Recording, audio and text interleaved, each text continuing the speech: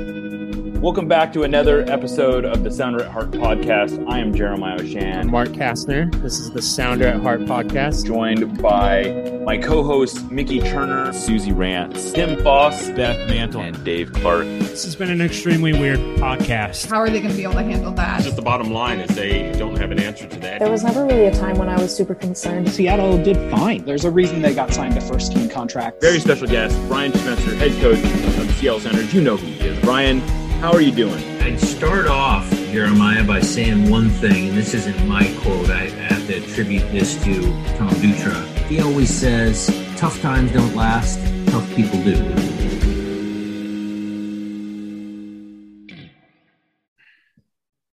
Welcome back to another episode of the Sounder at Heart podcast. We are now moving distinctly into previewing Tuesday's game, and joining me today is one of my favorite guests, Matt Montgomery of RSL Soapbox. Welcome to the show, Matt. Thank you for calling me one of your favorite guests. No, it's just a joy to have you on, Matt. I love that I get to call you a colleague. And so it's a good excuse to have you on. So yeah, I'm glad to be here. Yeah. So, well, let's just, let's give some overview of this RSL season. It has been, I don't know how much it's been properly appreciated, but this has been a pretty amazing ride that you've been on. Yeah, I mean, amazing is one word for it. It's been at times it's like a true roller coaster. There are parts where it's terrifying, parts where you think like the whole thing's going to fall apart and you're going to plummet to your doom. And then at the end, like we rode into the station and we're like at the very end of the playoff line. So I feel pretty good about it.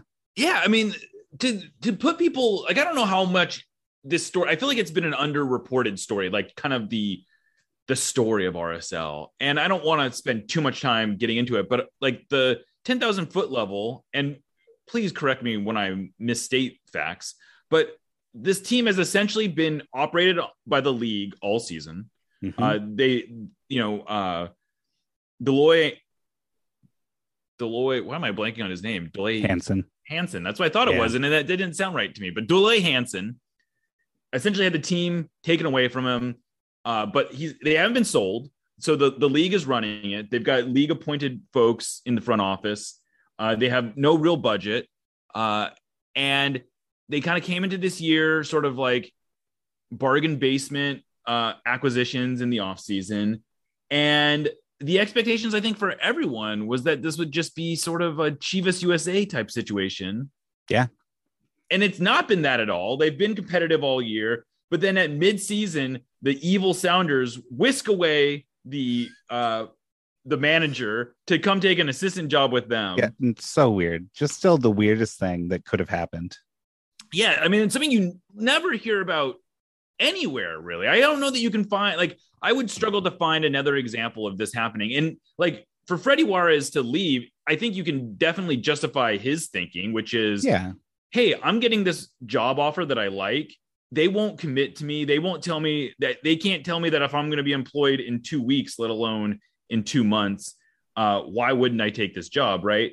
But yet you never see this situation where a manager of a playoff position team leaves to take an assistant in the same league, in the same conference. I mean, it's arguably rivals, right? Like we've had our matches. Yeah, absolutely. Rivals and all kinds of things. So he leaves, and in steps Pablo Mastroeni, who has some success as a head coach. It's not like he's some nobody, but he also is someone who I don't think was on the top of the list of anyone's to hire.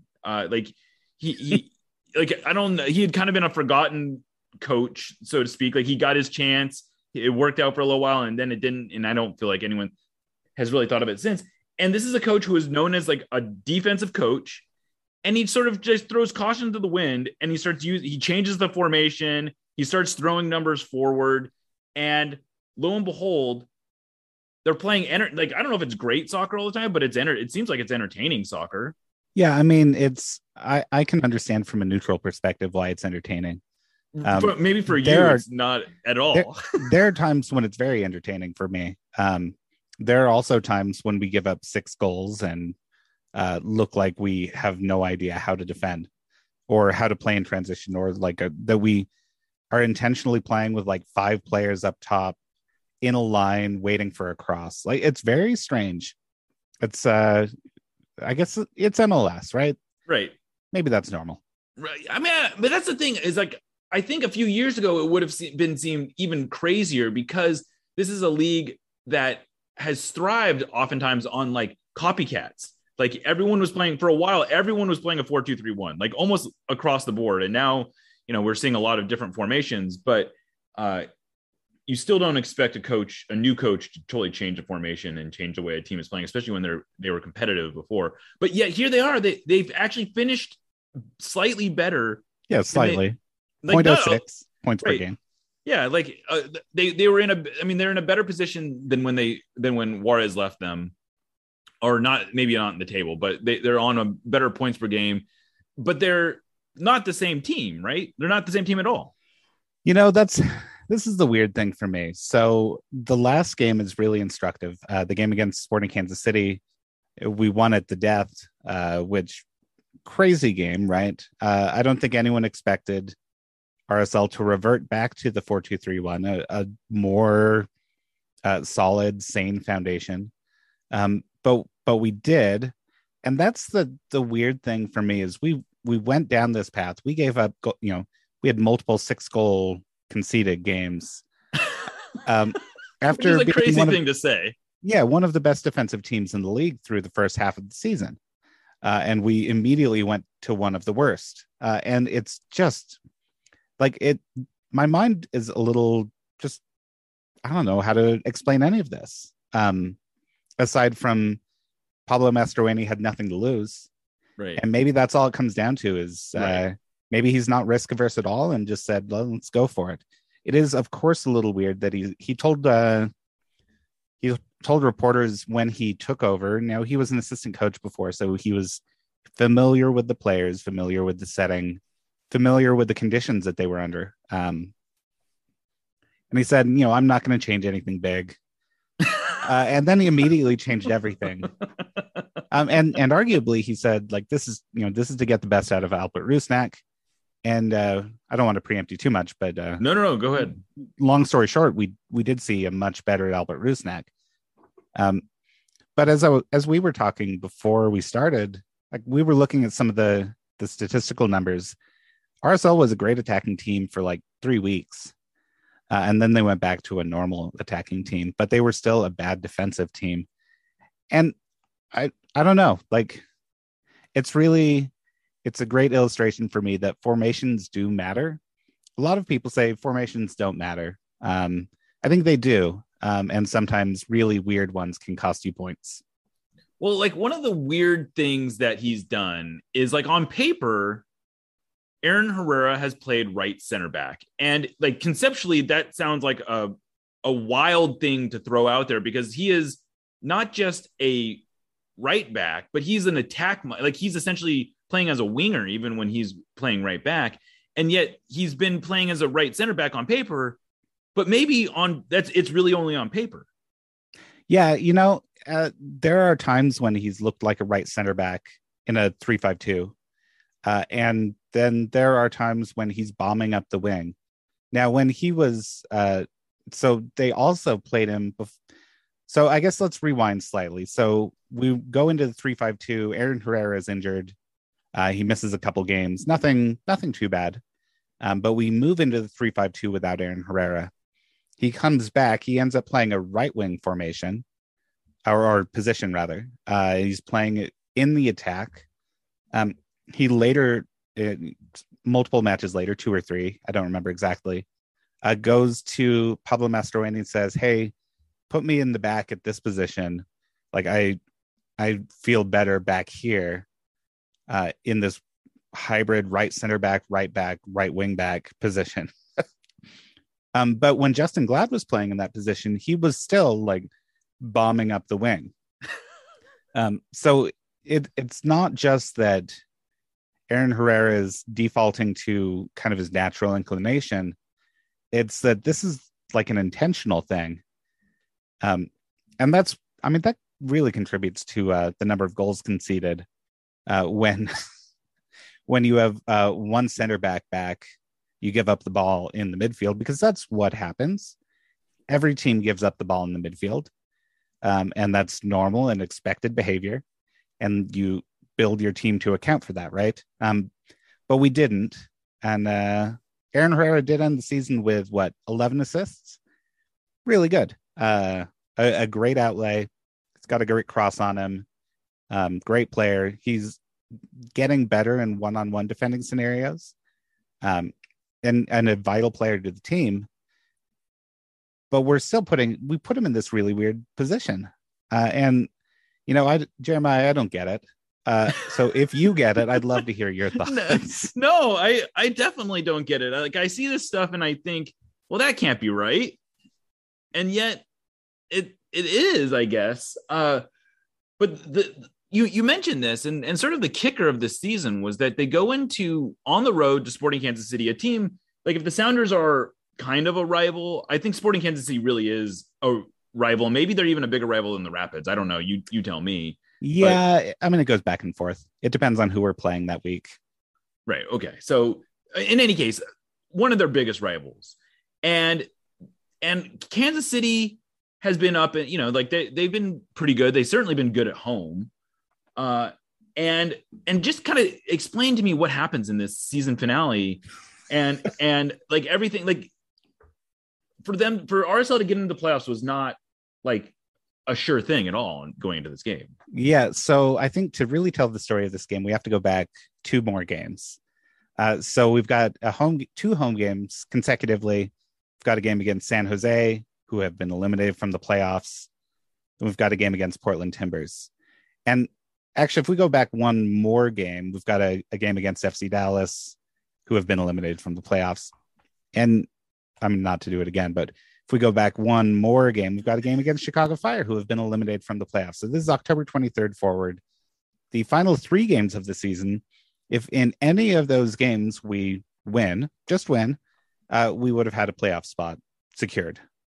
So the weird thing is we lost against San Jose in really awful fashion. It ended up 3-4, but 2 of those goals were scored in stoppage time. So RSL is 1-4 going into stoppage time. Like you don't get out of that. And then a 1-3 loss against Portland Timbers, again at home. So, and this is a team that's been much, much better at home. We've been kind of miserable on the road. We had, through the first half of the season, we had like 1 win on the road.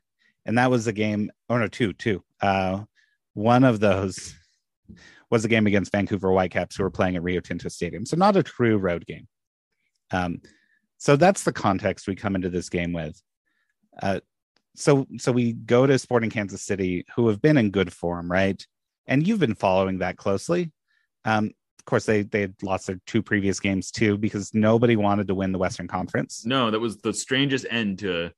It's amazing. To divert us a little bit, I was just thinking about this today. Is like, all year we've been saying how strong the Western Conference is and how weak the Eastern Conference is, and yet somehow I've managed to talk myself into thinking there's like 3 or 4 legitimate contenders in the East, and I don't know who like really the favorite. Like, I suppose maybe the Sounders are still considered the favorites in the West, but they're on a 6-game winless run. Like, it's like there's no one that is like really surging into the playoffs. But go ahead. Yeah, very strange situation, right? So Kansas City's coming off the back of 2 losses. We're coming off the back of 2 losses. And we revert to this very defensive 4-2-3-1 formation.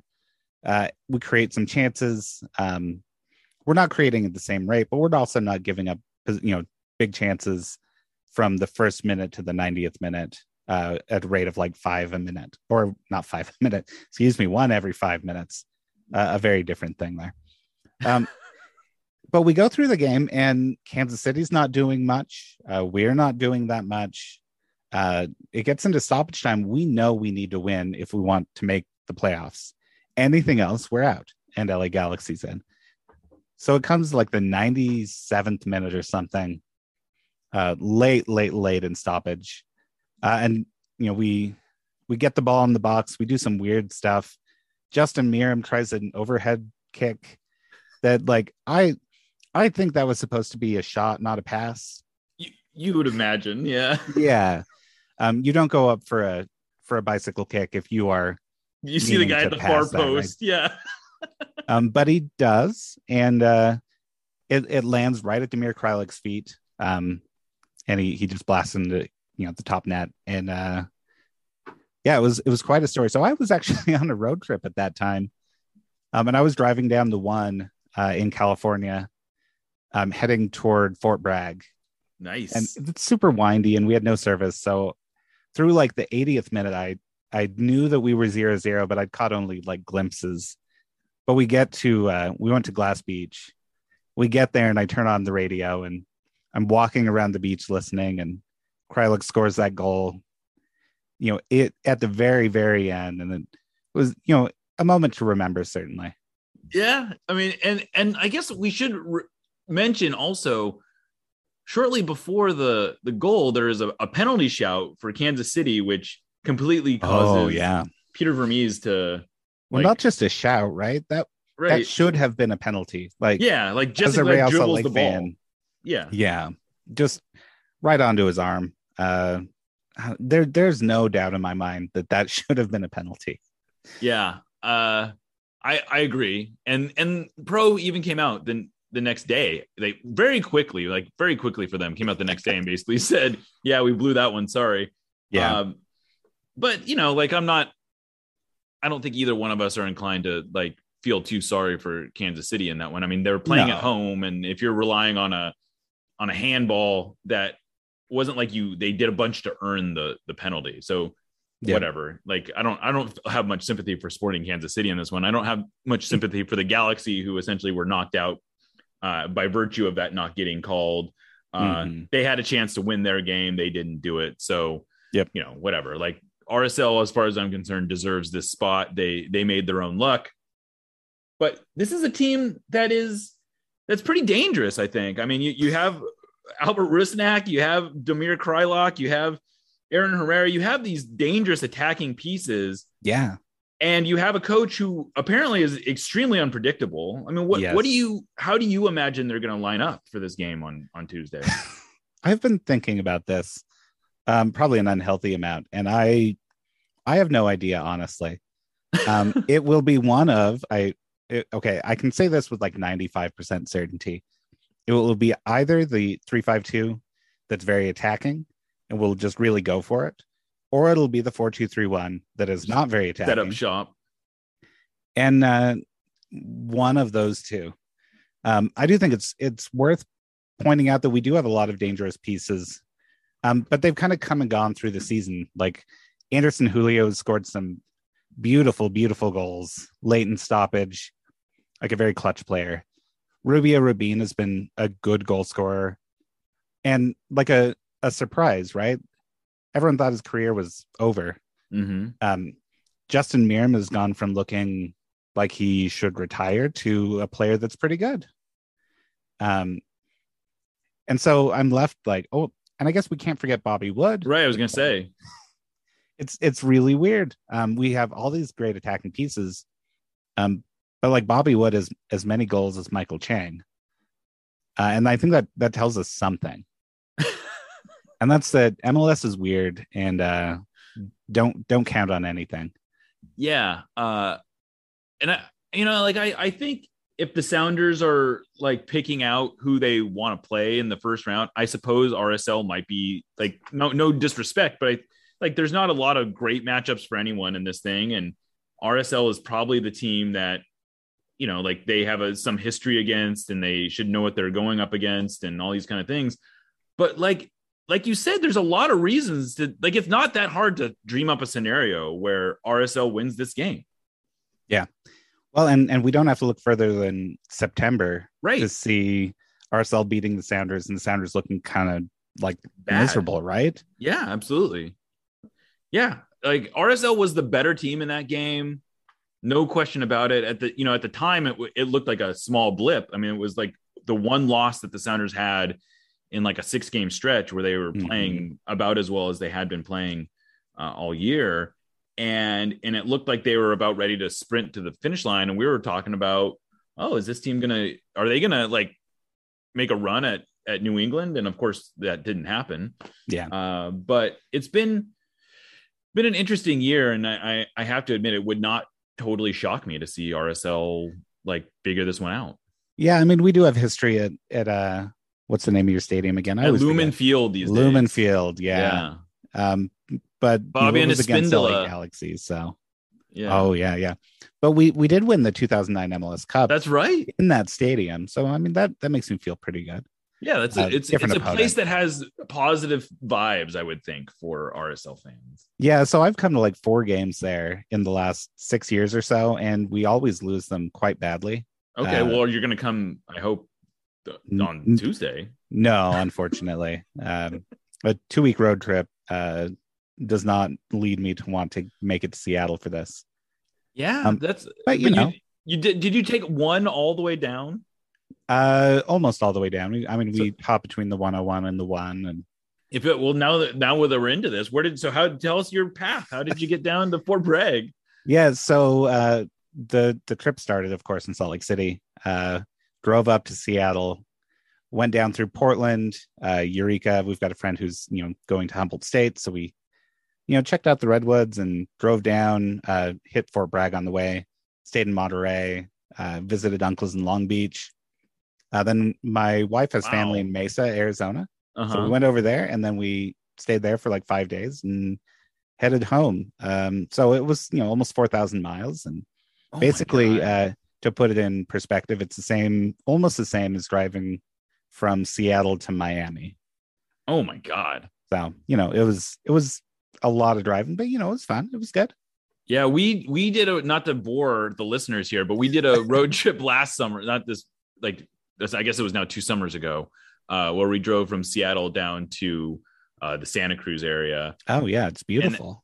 And, it was some driving that some parts of the coast that I've never seen, and despite living my entire life on this part of the country, and not to bore our listeners, but I would say it's all that driving is good driving.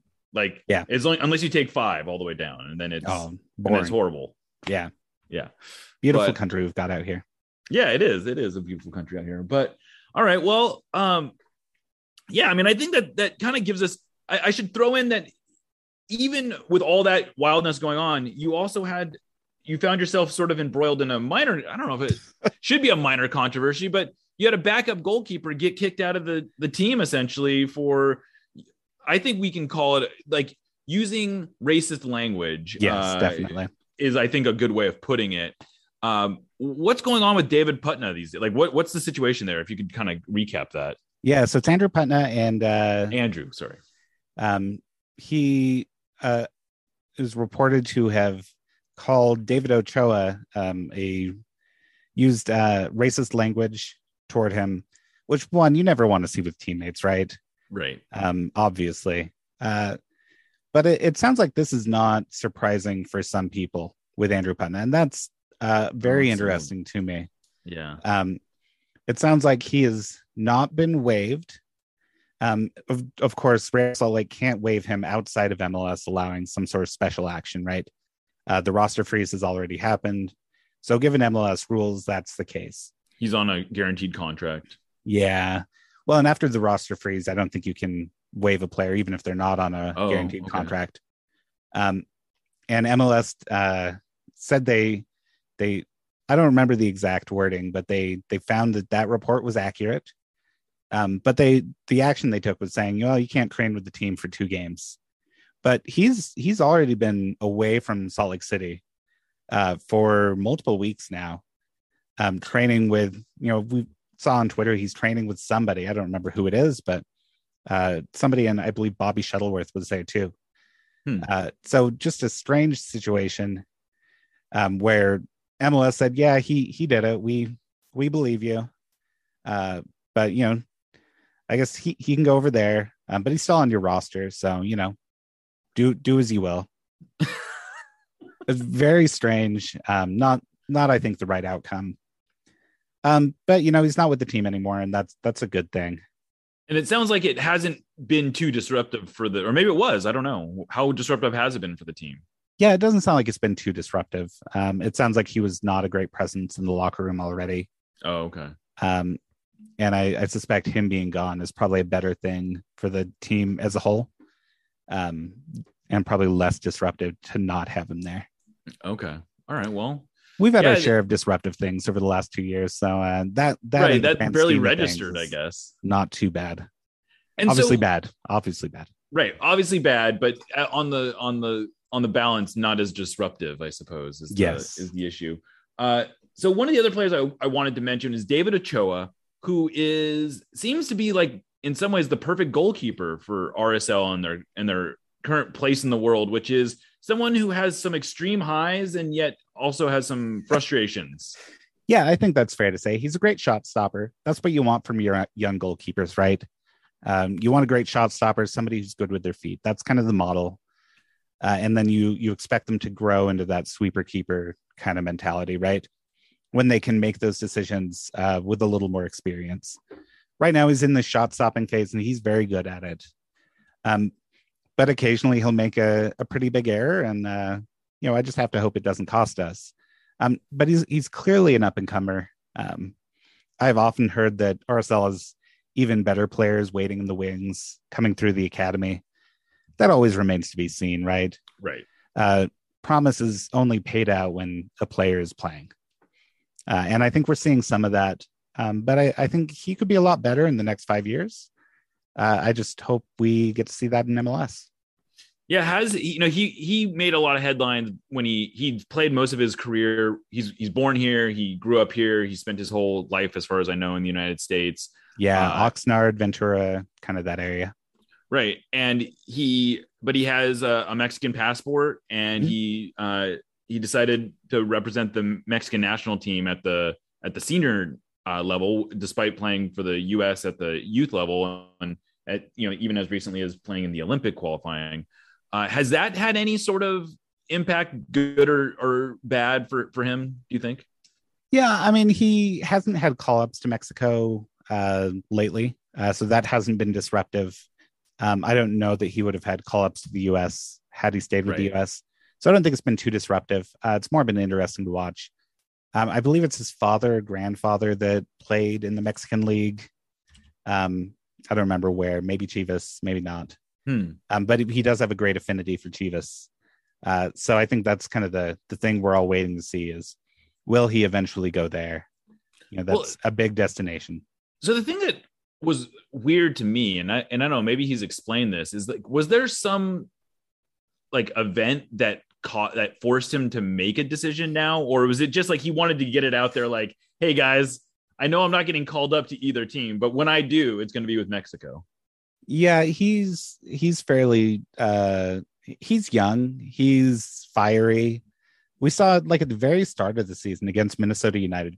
You go back to game 1. We win the game. He kicks the ball like into the whatever they call the Wonder Wall. The Wonder Wall. Oh, I hate it. I just hate it so much. Excuse me. By the way, completely aside, apparently U.S. Soccer is considering holding a World Cup qualifier in January at Allianz Field, which is maybe the dumbest idea I've ever heard, but go on. I mean, I guess the opposing team wouldn't be in a good spot. So that's right. Yeah. Because all of our players are used to playing in sub-zero temperatures, but anyway, go ahead. Yeah. So he starts the season that way. Adrian Heath calls him not as good as he thinks he is, or something like that. Adrian Heath, mediocre goalkeeper. So that gives you a sense of who David Ochoa is. He's an antagonizing guy. Famously, when Real Monarchs won the USL Cup, do they call it the Cup? Whatever it is, the playoff thing. He blew kisses at the opposing fans, and this is like a 19-year-old, right? Yeah. So he is. They call it a shithouser, right? That's what it is. Yeah. So we come to him making a decision, and he plays with the U.S. He seems to indicate that he didn't feel respected in some way. Right. It never was clear why or what.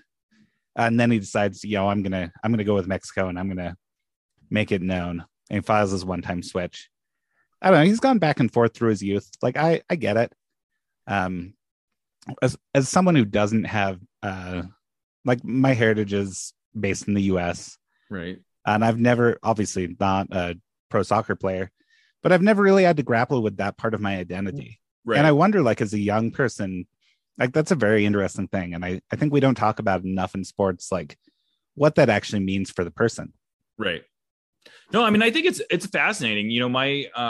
I grew up in an area where there were, like I went to a high school that was basically 50-50 white kids and Hispanic kids. And my wife is Mexican, and I have a great like respect for that decision-making process. I certainly don't begrudge him choosing Mexico. I just thought it was an interesting, like, there was like, he filed his one-time switch, which I guess means that he's thrown his lot in with, like, there's no going back on it. And it's not like he did it in order to get a World Cup call up. He just did it. Yeah. Yep. Yeah. And I think maybe there's a long-term play there. The US is kind of stacked with good goalkeepers. Right. And especially it seemed at the time, we'll see if any of those players really like pan out. But, Guillermo Ochoa is nearing the end of his career, and that may play into the calculus. Yeah, no, I'm sure. It makes sense. It makes sense from a, like, why would he like assume it just felt like a little cart before the horsey is all, but a little bit. Anyway, good for him. Yeah. He made a choice and he's sticking with it. Yep. But yeah, all right. Well, I guess that kind of gets us prepped for this game. I'm looking forward. Yeah, it's gonna be wild. We've had a few of those.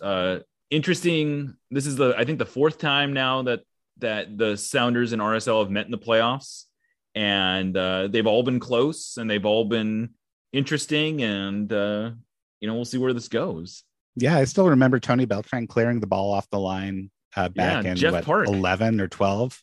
Yeah, 11. I think that was 11. That was the year that I think it was a Jeff Park header, if I remember, or maybe it was Beltran cleared it with his head. Maybe that's what it was. Oh yeah. And I remember sitting in the press box with Trey Fitzgerald and him like losing his mind over what was going on in that game. And then classic. Yeah, and then of course I remember exactly where I was at a friend's house watching the game the next year when Mario Martinez had his one shining moment for the Sounders. Yep. A lot of classic moments. Yeah, but anyway, well, Matt, thank you for doing this. I hope everyone here is paying attention to RSL Soapbox. That's the site you write for, and you guys do some great podcasts. Thanks. I really enjoy your podcasts. Thanks. Yeah, we spend like half an hour at the start of every episode in what we call social hour. Yeah. So to take your listeners off track, earlier today, that's kind of the experience you get with us. Right. It's good stuff. I would urge fans, if nothing else, in preparation for game on Tuesday, check out RSL Soapbox, check out your podcast feed. You guys do good stuff, Matt. Well, thank you. It's been a pleasure talking to you, Jeremiah. And if you want me to come back on after Tuesday to talk about RSL's win, I'd be happy to. Okay. Maybe we'll do that. We'll adopt you guys as our team from here on out. Perfect. There you go. All right. Well, thanks for coming on, Matt. You're listening to the Sounder at Heart podcast, and we'll catch you next time.